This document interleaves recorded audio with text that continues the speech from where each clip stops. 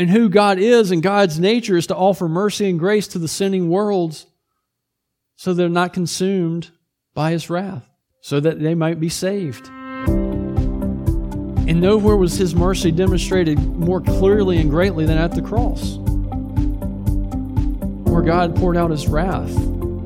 Wrath that should have been poured out on us, but He poured it out on His own Son, Jesus Christ.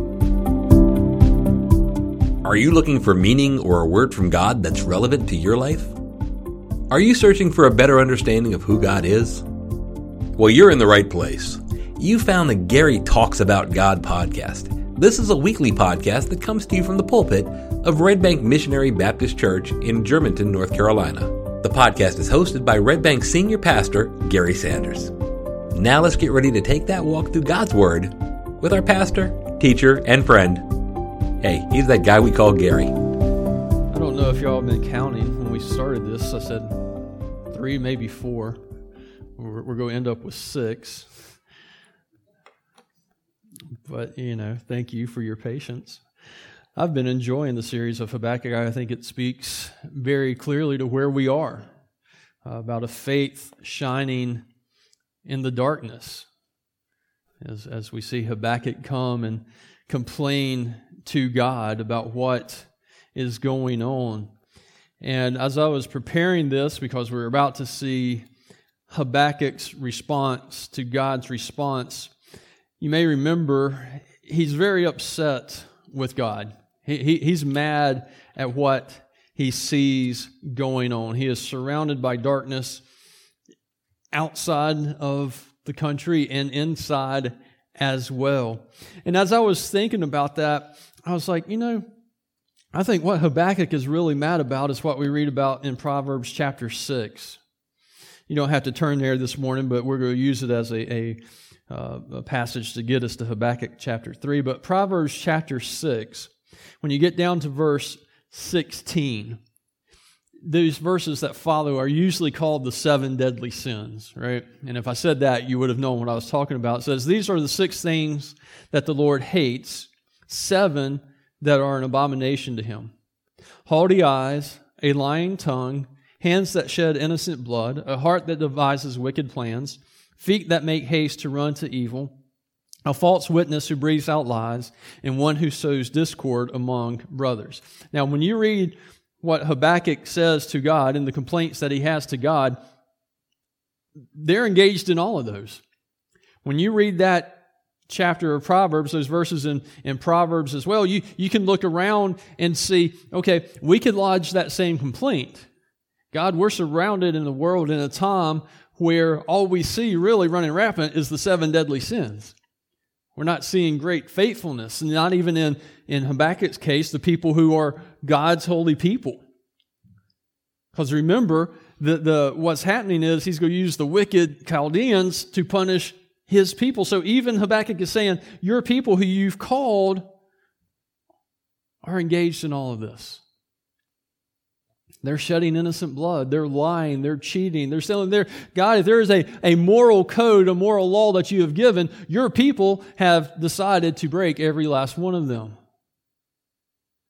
Now, you can imagine if that is happening and you're looking around as a believer, that it's going to cause your faith to waver just a little bit.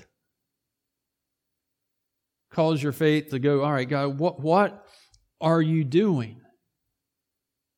How do we get through this when it seems like we are surrounded by the darkness? How do we want how is our faith going to shine into the darkness? Right? Because so far, and if you notice the title of the series was Faith That Shines in the Darkness, so far, the 2 times we've heard Habakkuk speak, would any of you say that Habakkuk right now, his faith is really shining? His faith is wavering. He's perched himself up on the wall. He's saying, God, you got to answer to me because I'm wavering in my faith because of your plan. It doesn't make sense. But when we come to chapter 3, we start seeing his faith to shine. And as you read chapter 3, and we're not going to get through all of chapter 3 today, we'll get to the last part. It kind of starts off like a little nightlight in a bedroom. But by the time you get to the end of chapter 3, it ends up looking like a lighthouse shining out into the darkness. So what we read this morning, what we're going to be encouraged by is how our faith can grow even when there are dark times around us, even when we don't understand exactly what is going on. So Habakkuk says this, chapter 3, verse 1, reading down to verse 15. A prayer of Habakkuk according to the Shigonion, I think is how you pronounce it, okay? O Lord, I have heard the report of you and your work. O Lord, do I fear. In the midst of the years, revive it. In the midst of the years, make it known. In wrath, remember mercy. God came from Teman and the Holy One from Mount Paran. His splendor covered the heavens, and the earth was full of His praise. His brightness was like the light. Rays flashed from His hand, and there He veiled His power. Before Him went pestilence, and plague followed at His heels. He stood and measured the earth. He looked and shook the nations. Then the eternal mountains were scattered. The everlasting hills sank low. His were the everlasting ways. I saw the tents of Cushan in affliction. The curtains of the land of the Midian tribe did tremble. Was your wrath against the rivers, O Lord? Was your anger against the rivers, or your indignation against the sea, when you rode on your horses, on your chariot of salvation? You stripped the sheath from your bow, calling for many arrows. You split the earth with rivers. The mountains saw you and withered. The raging waters swept on. The deep gave forth its voice. It lifted its hands on high. The sun and the moon stood still in their place at the light of your arrows as they sped at the flash of your glittering spear. You marched through the earth in fury. You threshed the nations in anger.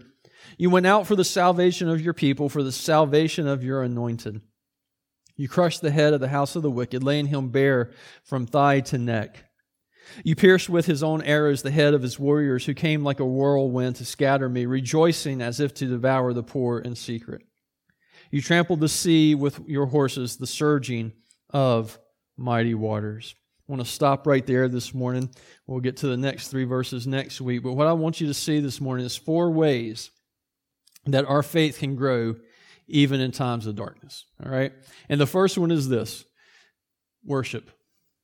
Worshiping God helps us grow in our faith.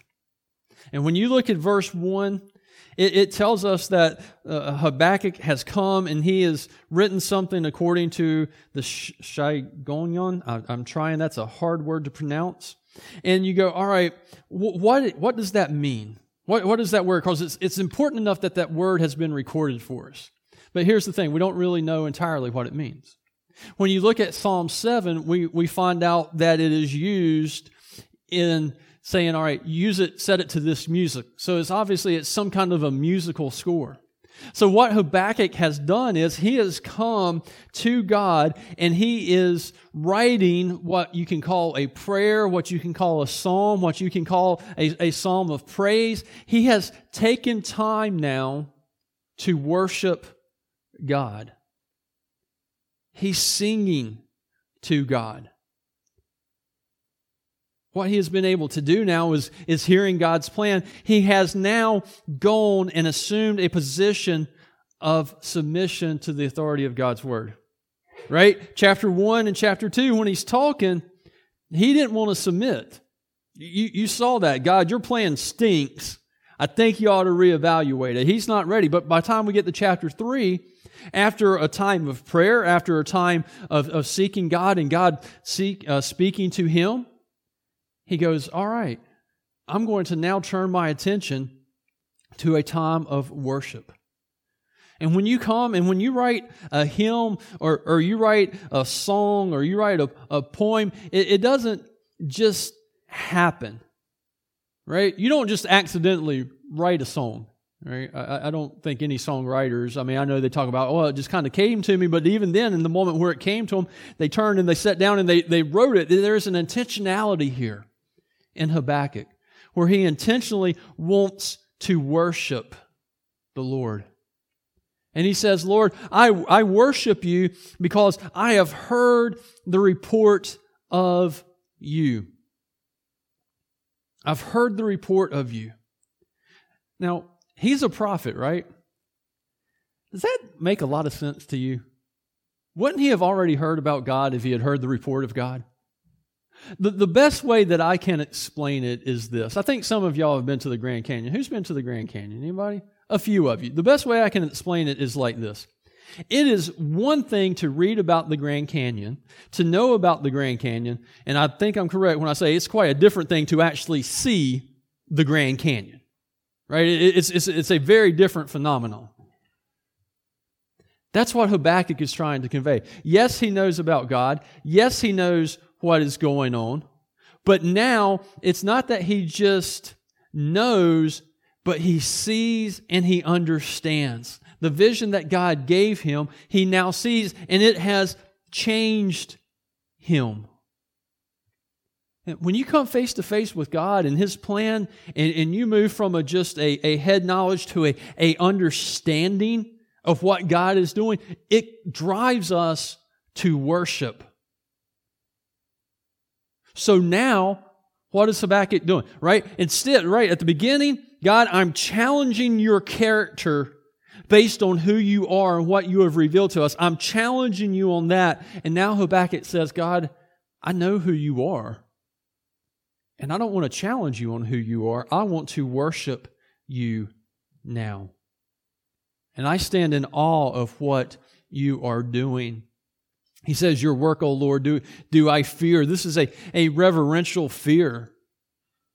He is confronted with what God is about to do. He's learned that Israel is going to be destroyed. And even though he was told the righteous shall live by faith, it's still frightening. Right? I mean, can you imagine? God comes to us and says, hey, America as you know it ends in 3 months, but don't worry, the righteous live by faith. We have a great promise beyond America's survival, but at the same time, would that not be a little frightening? So Habakkuk is a little afraid. He wants to live, right? I heard somebody say the other day, as a believer, I'm not afraid of death, but I got a healthy fear of it. I think that's a good word. I'm not afraid of death, but I have a healthy fear of it as well. I don't step out in front of trucks and God, if it's not my time, right? He wants to live. There's nothing wrong with that. Remember, he said, I want to live so I can make your name known. The longer I live, the more I can brag about you, God. He says, but I heard your plan, and at first I was fearful, and I'm still a little unsure, but in his fear, it is actually an indicator that his faith is growing because he's ready to accept God's plan. I don't know how else to put this. There are times when God will come into your life and show you His plan for you, and sometimes it's just fearful. Sometimes it takes you a minute or two, a day or a week or so to get over the fear, even if in that moment when you say, we've all prayed, God, wherever you lead, I'll go. And then God says, here, go. And you're like, okay, hold on. Wait a minute. That's a little bit of fear creeping in. But when you move past that to the point where you can worship God for who He is and for His plan, even though there is a little fear involved, it is showing that your faith is growing. And so Habakkuk comes and records this psalm for us to demonstrate that his faith is growing. His faith is increasing. Just like he was to record the vision for everybody to see for all generations, this is recorded for us to see as well. Why? Because it tells us if God's prophet, in the midst of being told that the nation that he is to prophesy to is about to be destroyed and carried out into slavery and into captivity, if the prophet can look at God and say, I worship you even in this time of darkness in my nation and a little bit of fear in your plan, that even if Habakkuk can do that, then we today can do that as well. That we can still come and worship. We don't need to let outside influences detract us or keep us from worshiping God. Our worship of God is not conditional on what happens around us. And so here's Habakkuk going, I've come to worship, come to praise you. I've heard the report of you. I understand now who you are. And when we do that, one of the things worship should do, even in times of darkness, is move you forward in your faith to help you get out of that darkness. That's what we see in Habakkuk. Secondly, he calls our attention to past victories. So remembering past victories helps us grow in our faith. You see that in verses 3 through 7. And there's a very subtle shift that happens when you're reading, and I hope I've instilled this in you. When you are reading Scripture, pay attention to the way God is addressed. Verse 1, He is Lord. Verse 3, He is God. What does that tell us?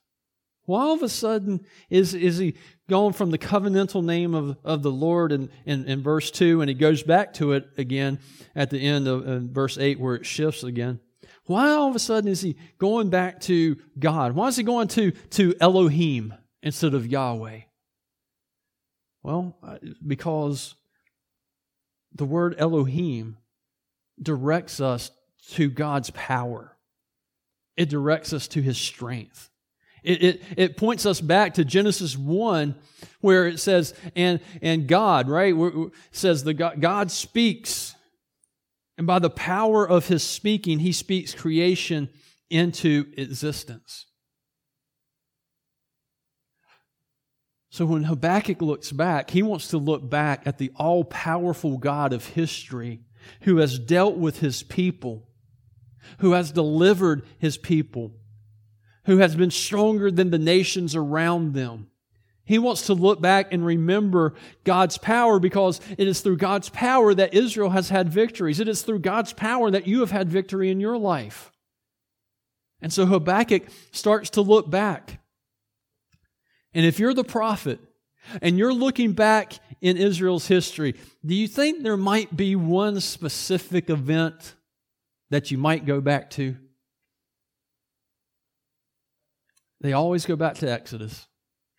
They always go back to the Exodus. And that's exactly what Habakkuk does, where he talks about God coming from Teman and the Mount of Paran. That's the southern part of Israel down near Mount Sinai. And so what Habakkuk is saying, hey, remember the story of the Exodus?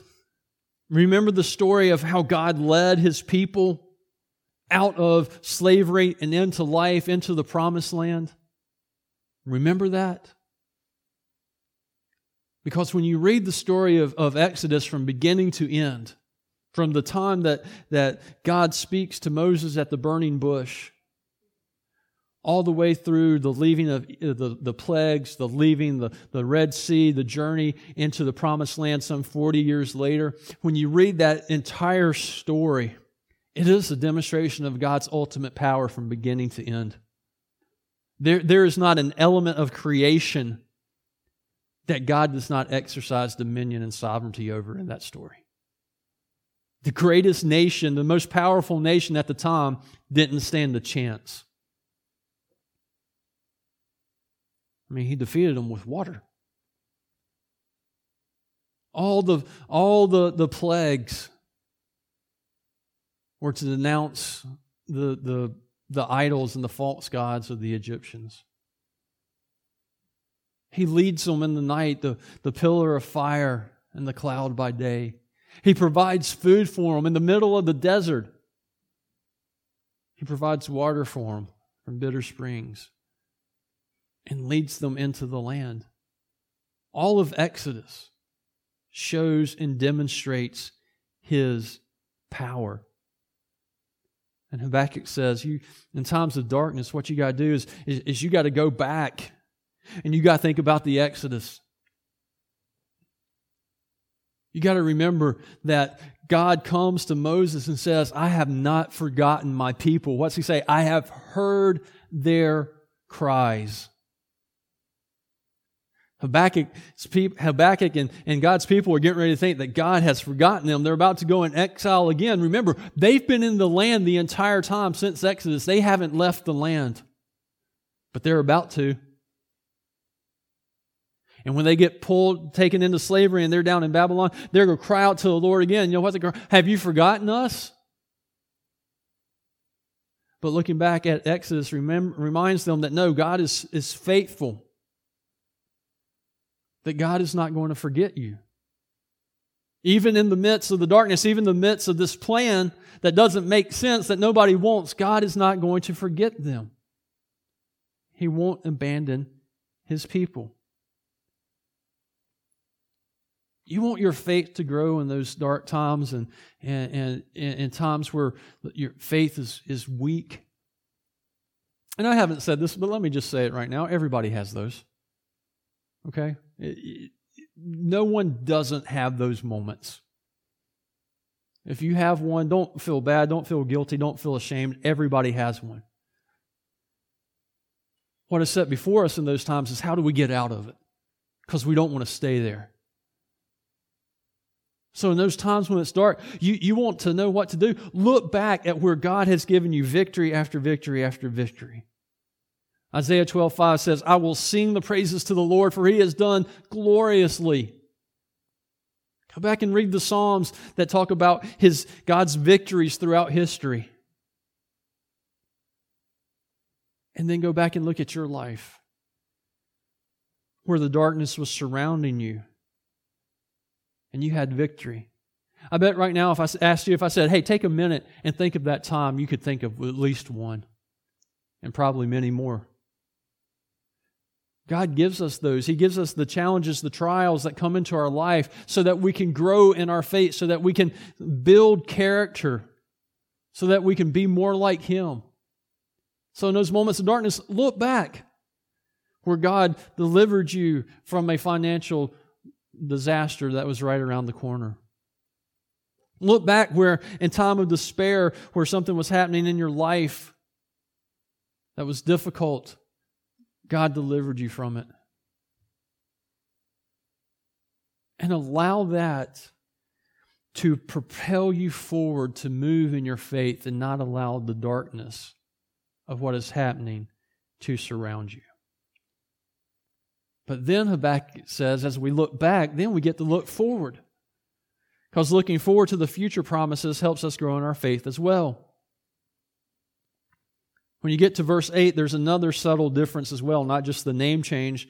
But if you look in verses 3 through 7, it's all in third person.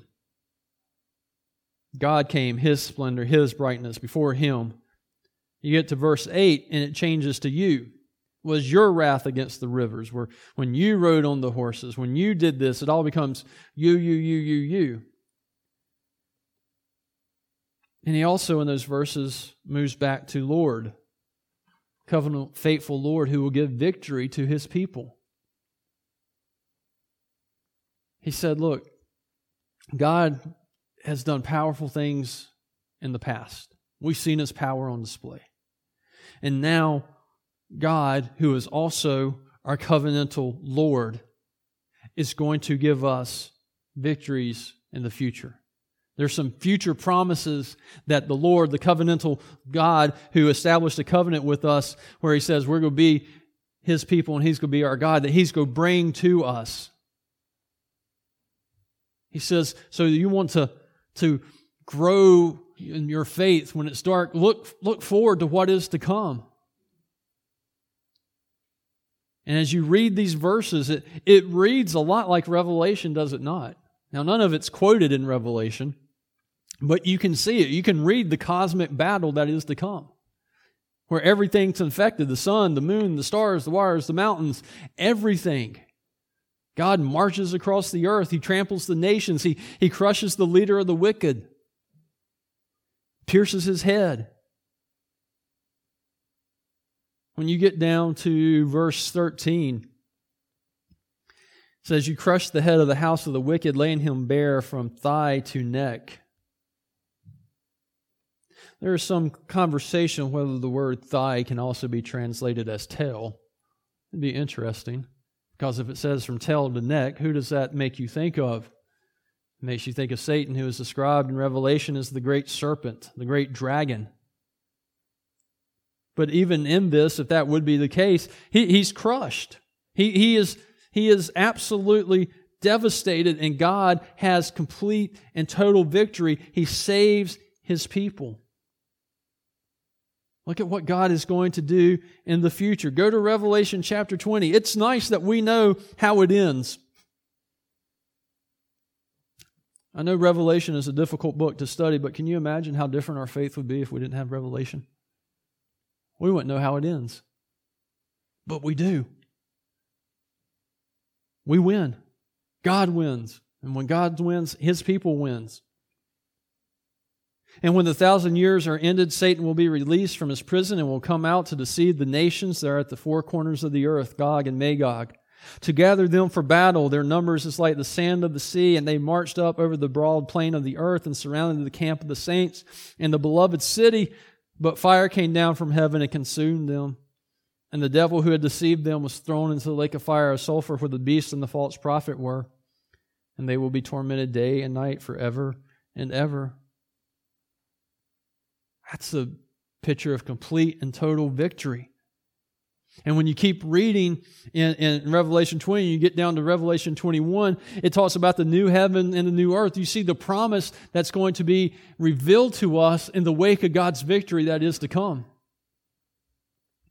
And so that we can look forward to the salvation that God has in store for us, because it says that in verse 13, that He goes out for the salvation of His people. Exodus, He saved His people. In the future battle of Revelation, it's to save His people. He has assured us that He is going to save us. That one of these days, we won't be surrounded by the 7 deadly sins. One of these days, we won't be surrounded by the darkness. Why? Because it tells us that when we are in heaven, in our eternal home, that there is no night. For Jesus is the light, and there's light 24 hours a day if we have 24-hour days in heaven.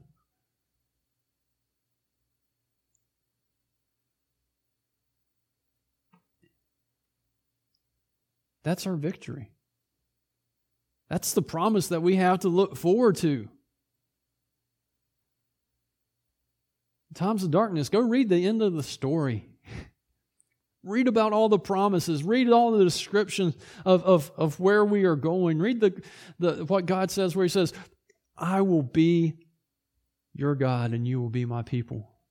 And I will dwell with you. Man, that should bring you out of the darkness. Because we have a great promise to look forward to. But then lastly, prayer.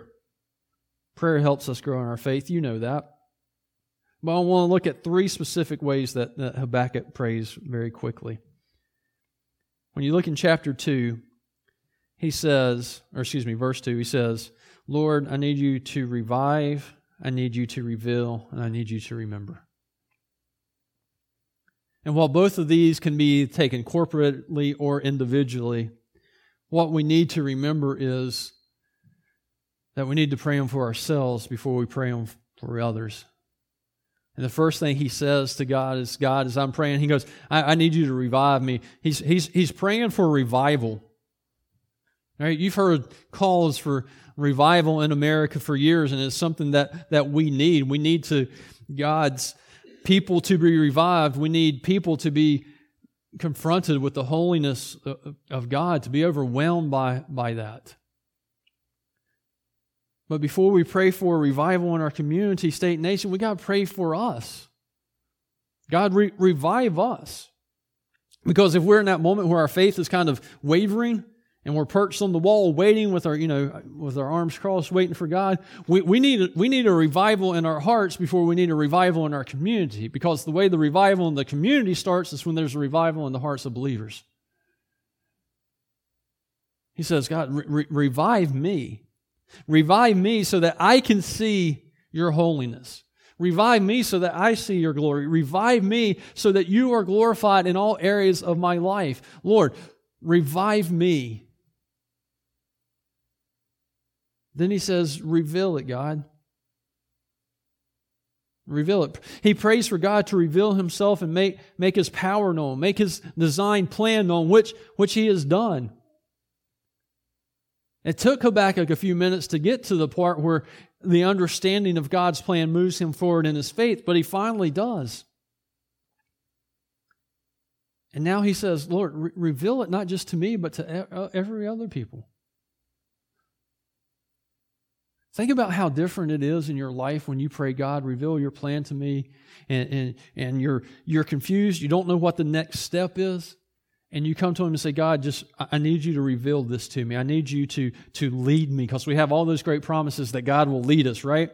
And you come and at one moment you don't know which way to go, you don't know what to do. God, reveal it to me, and you maybe spend a few minutes, you might spend a day, might be a week, praying for God to reveal it, and all of a sudden He does. He speaks back to you. He reveals your plan to you, and then what do? You go forward. And usually you go forward telling other people, hey, you know what? God revealed this. God showed me what to do. God is leading me to where He wants me to go. And so we pray, God, reveal your plan. You're in the middle of darkness. Pray that, God, reveal your plan to me. God's doing something. But sometimes in the darkness it's hard to see. But then finally he prays this. He says, remember. He says, in wrath, remember mercy. Habakkuk specifically prays for mercy, because as he prays for God to act, God's actions will bring judgment. They absolutely will. And without mercy, God's wrath and judgment will completely consume and destroy everyone and everything. Without the mercy, there is no opportunity for sinners to receive God's grace. Without that mercy, there is no hope. So Habakkuk prays for mercy, not that he's trying to persuade God to be merciful, because God is mercy. He's just saying, God, who you are, act according to who you are. And who God is and God's nature is to offer mercy and grace to the sinning worlds so they're not consumed by His wrath, so that they might be saved. And nowhere was His mercy demonstrated more clearly and greatly than at the cross, where God poured out His wrath. Where wrath that should have been poured out on us, but He poured it out on His own Son, Jesus Christ. Right? Jesus is praying in the Garden of Gethsemane, and He says to God, let this cup, and the cup right there stands for the cup of God's wrath, let this cup pass from me, nevertheless, not as I will, but as you will, as you will. He was about to drink the cup of wrath that was filled, or had been filled by all our sins. That cup that Jesus prays in the Garden of Gethsemane to pass from Him was filled with your sins. It was filled because of my sins. Every time we lied or stole or cheated or broke God's moral code, more wrath was poured into the cup. And yet, He drinks that cup for us. For our sake, He made Him to be sin who knew no sin, so that in Him we might become the righteousness of God. Jesus drinks the cup of wrath so that we can drink from the cup of mercy.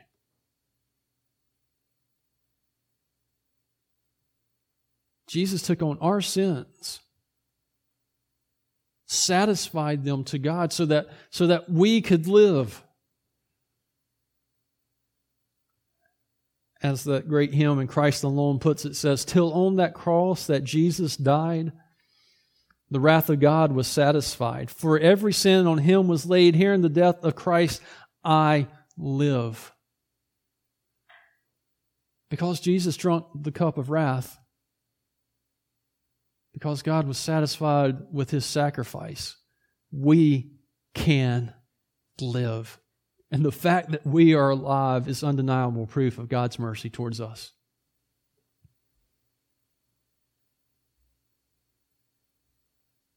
When you're in a place of darkness, reflect on God's mercy that you have received because of the cross of Christ. Because He took on our sin so that we could live.